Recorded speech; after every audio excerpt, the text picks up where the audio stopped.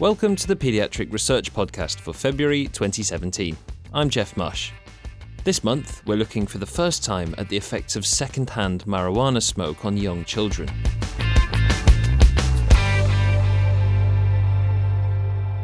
Over the past 15 years, the legality of marijuana for medical and recreational use has increased in the US, and there is evidence that this has led to a significant increase in its usage. The most common way to consume marijuana is by smoking it, but what effect this is having on young infants who are inhaling that smoke secondhand is not known. In order to get at this question, Karen Wilson, a paediatrician at the Icahn School of Medicine, Mount Sinai, New York, and her colleagues carried out a secondary analysis on urine samples taken from infants during a previous study at Children's Hospital Colorado into the effects of secondhand tobacco smoke. Here's Karen, starting off with some of the details from that first study.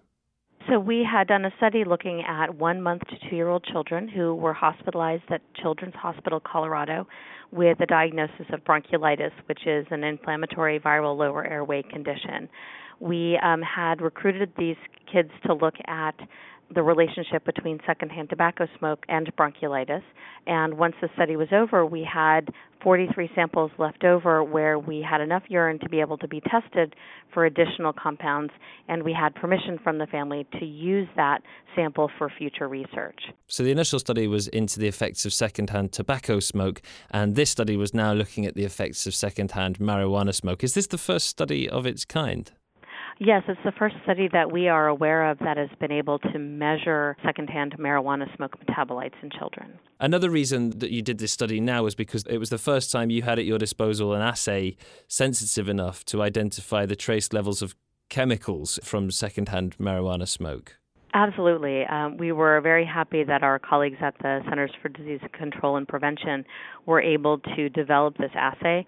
It's able to detect very low levels of metabolites of marijuana smoke. What we, in the past, have been able to detect is just THC, tetrahydrocannabinol, but this test can test for metabolites of tetrahydrocannabinol that are found at lower concentrations in urine and other body fluids in children. And the concern then is that marijuana use is potentially on the rise, but there are no restrictions about smoking in front of children as there are with tobacco smoke. Correct, and there really aren't very many for tobacco smoke either, but what we found in Colorado, which was interesting, was when the legislation was created, or the regulations were created, it was illegal to smoke marijuana in public, which means that unless you have a private backyard, the only place that you can smoke marijuana, if you choose to do so, is in the home. And so this puts an even greater likelihood that if people are going to legally smoke marijuana, they're going to do it in a place that's going to impact their children if they have children. Right, and we don't know what the effects of that are at the moment. There are a couple of studies that have started to look at the effects of secondhand marijuana smoke. One in particular that was done in rats, actually, found that exposure to secondhand marijuana smoke impaired endothelial function, and that this was actually persistent over about 60 minutes. And I suppose a lot of people who do smoke marijuana do so with tobacco anyway.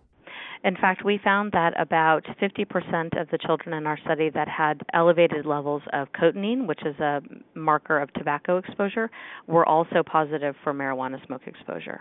Moving on to the results then, first and foremost, this was a proof of principle showing that it's possible to detect these metabolites at these incredibly low levels of secondhand marijuana smoke in infants. Absolutely. We wanted to demonstrate that not only would this assay work to detect these metabolites, but that children are, in fact, being exposed to secondhand marijuana smoke, which I think many people in Colorado felt that we were overly hysterical in worrying about this.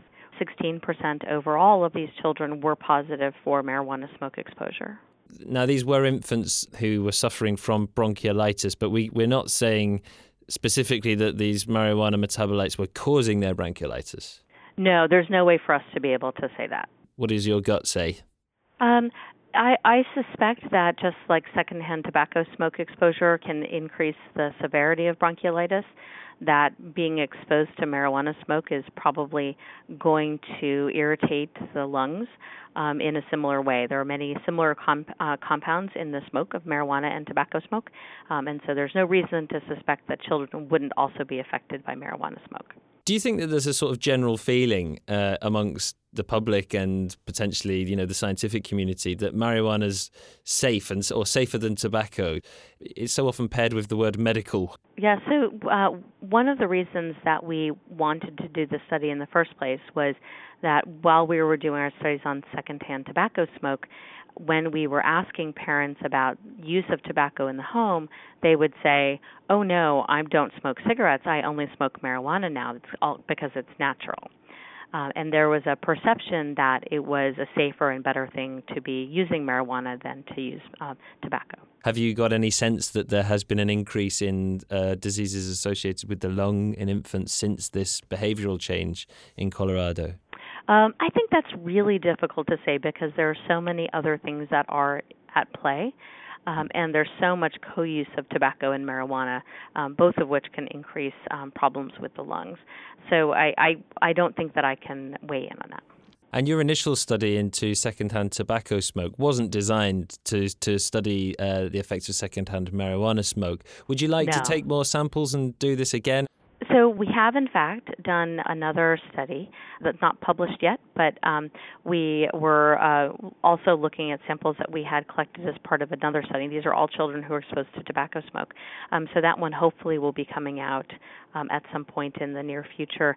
And our ideal study would be to enroll a cohort of newborn children and follow them over the course of 2 to 3 years and compare the children who had marijuana smoke exposure with those who had no exposure and look at things like developmental outcomes and their respiratory health. What would your advice be for marijuana smoking parents at the moment before we have this definitive evidence that marijuana secondhand smoke is dangerous? I think that parents need to be careful and cautious about smoking marijuana, in particular around children, and treat it really the same way as secondhand tobacco smoke. People should not smoke marijuana in front of their children, and they should be cautious about even doing it in another room because we know that the smoke can travel from one room to another in the same way that tobacco smoke does. So protecting their children from marijuana smoke is going to be very important and prudent in this case. Parents who prefer to use edibles in places where this is legal, that will result in less secondhand smoke exposure, obviously, to the children. But parents need to be careful about keeping edibles, especially ones that are appealing to children like candy and brownies, out of reach and locked away. Karen Wilson from Icahn School of Medicine, Mount Sinai, New York. You can read that paper in full on our website, nature.com/PR. I'm Jeff Marsh. Thanks for listening.